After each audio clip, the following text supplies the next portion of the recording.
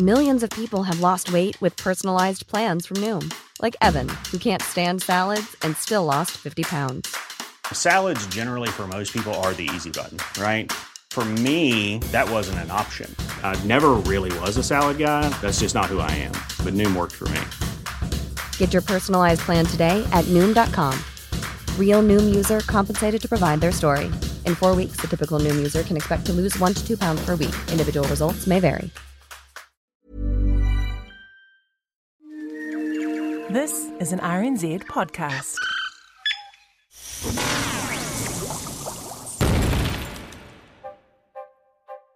Ngā mihi nui and welcome to Elemental, RNZ's chemistry podcast. We are marking the International Year of the Periodic Table with an alphabetical look at the chemical elements.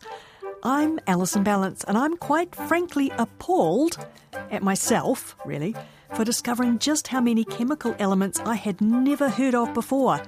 Thank goodness for this podcast, which is teaching me heaps. And I'm Alan Blackman from the Auckland University of Technology, and I am also learning heaps. I've got to admit, I'm a professor. People think professors know everything. Hell no, they don't. Well, this is episode 24 of Elemental, which means we're actually a quarter of the way through our series. But we have only just made it to the fourth letter in the alphabet, the letter D. And once again, it's one that's a complete mystery to me this week. Dysprosium. Dysprosium, Alan? Yes. Has me quite disconcerted and discombobulated. Spelt D-Y-S-P-R-O. Where does that name even come from?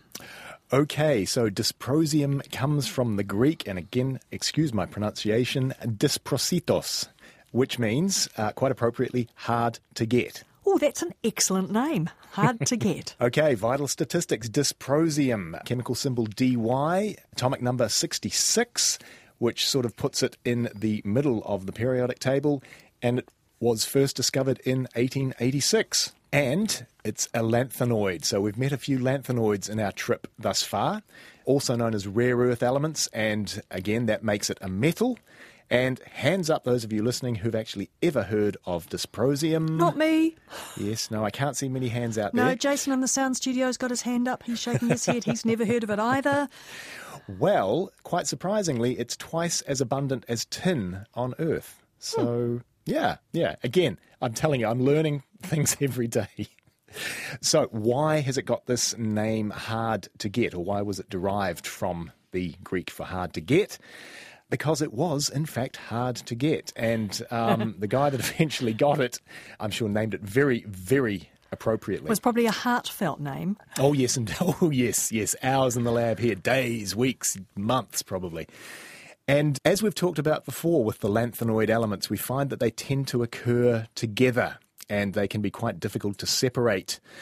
So in 1886, there was a sample of yttrium oxide. Now, yttrium is another element that we will come to. Quite a long way down the track since it starts with Y. In the Ys, yes, indeed. So there was a sample of yttrium oxide, which is a rare earth oxide.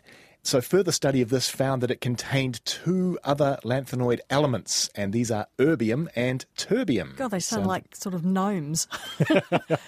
So what they did was to take the erbium fraction, and then they started investigating that and doing some studies on it, and that was shown to actually contain two other elements, holmium and thulium. Oh, good Lord, this episode is full of things I've never heard of. And then the holmium fraction was found to be contaminated with dysprosium oxide.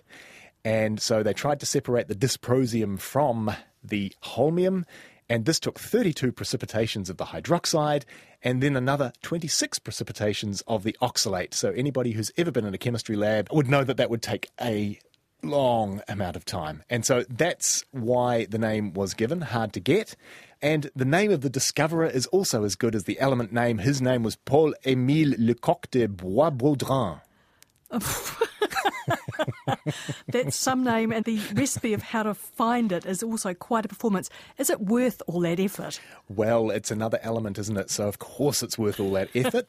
Even if it's not the most useful element on planet Earth, the pure metal is, like all of the lanthanoids, very reactive, and so if you put it in an atmosphere of either air or water, then it will react with both of those.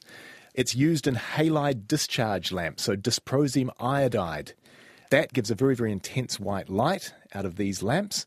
The dysprosium oxide is used in nuclear reactors as a cermet. Now, this is a word that I hadn't come across before, and a cermet is a mixture of a ceramic and a metal. So this is mixed with nickel, and what happens is that this mixture absorbs neutrons without changing its size. And absorbing neutrons moderates the fission reaction and keeps everything safe. Well, I have to say its uses are sounding pretty niche so far. Yes, you want niche? Let's keep going. So dysprosium compounds are also important, and they're being very, very highly studied at the moment as single molecule magnets. We think of magnets as being big three-dimensional slabs of magnetic material, but we can make dysprosium compounds which, as the molecules themselves, act as magnets. What else does dysprosium do? Well, it's a component of a thing called terphenol. And that is a mixture of terbium and iron and dysprosium, and I think we've got some oxygen in there as well. And that is what is called a magnetostrictive alloy. Which means what? It means what? Quite amazingly, if you apply a magnetic field to this stuff, it changes its shape. Oh. Which is kind of cool. Yeah. And so that could make it potentially very, very useful in very small-scale motors or pumps or things like that where you require some motion. So if you had to say what's the most important usage of dysprosium, it's definitely in magnets.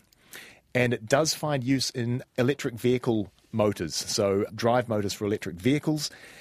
Now, it works really, really well here. Trouble is, you need about 100 grams per electric vehicle. And how much dysprosium do we get out of the planet every year? Only around about 100 tons. And 99% of that comes from China. And so at 100 grams per vehicle and only 100 tons a year, we aren't going to get many vehicles out of that. So that really isn't going to work. No. Unfortunately. Even I can do the maths on that one. And back to the single molecule magnet thing. What use are single molecule magnets? Well, potentially they're very, very useful in computer technology, and it's a replacement for our current silicon-based computer technology.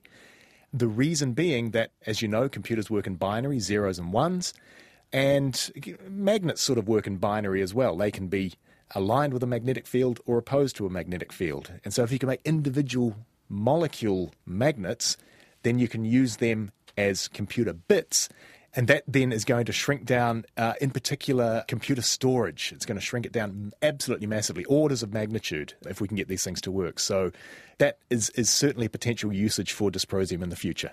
Well, that certainly sounds intriguing, and I know you're only talking about using individual molecules, but surely you have to use lots of individual molecules, and don't you... When I'm thinking of the number of silicon chips, for instance, that we go through each year these days, wouldn't we immediately start running into the same supply issues for electric vehicles? I think you're probably right there. We very probably would, yes. Anyway, so I think it's just proved its name. It's hard to get, but in a different way now. It's just that its supply is limited. There's just not enough of the stuff. But the same, Alan, can't be said of this podcast. Amen. There are still plenty of episodes of Elemental coming your way over the next few months. So to keep it coming, why not subscribe to the podcast on your favourite podcast app? And you can always listen online at rnz.co.nz/elemental. Elemental is a podcast from RNZ. I'm Alan Blackman from the Auckland University of Technology. And I'm Alison Ballant. Thanks for your company. Catch you next time. Cheerio.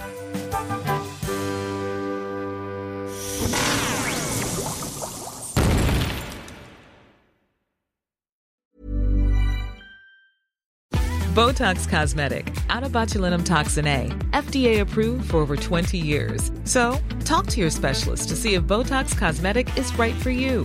For full prescribing information, including boxed warning, visit BotoxCosmetic.com or call 877-351-0300. Remember to ask for Botox Cosmetic by name. To see for yourself and learn more, visit BotoxCosmetic.com. That's BotoxCosmetic.com.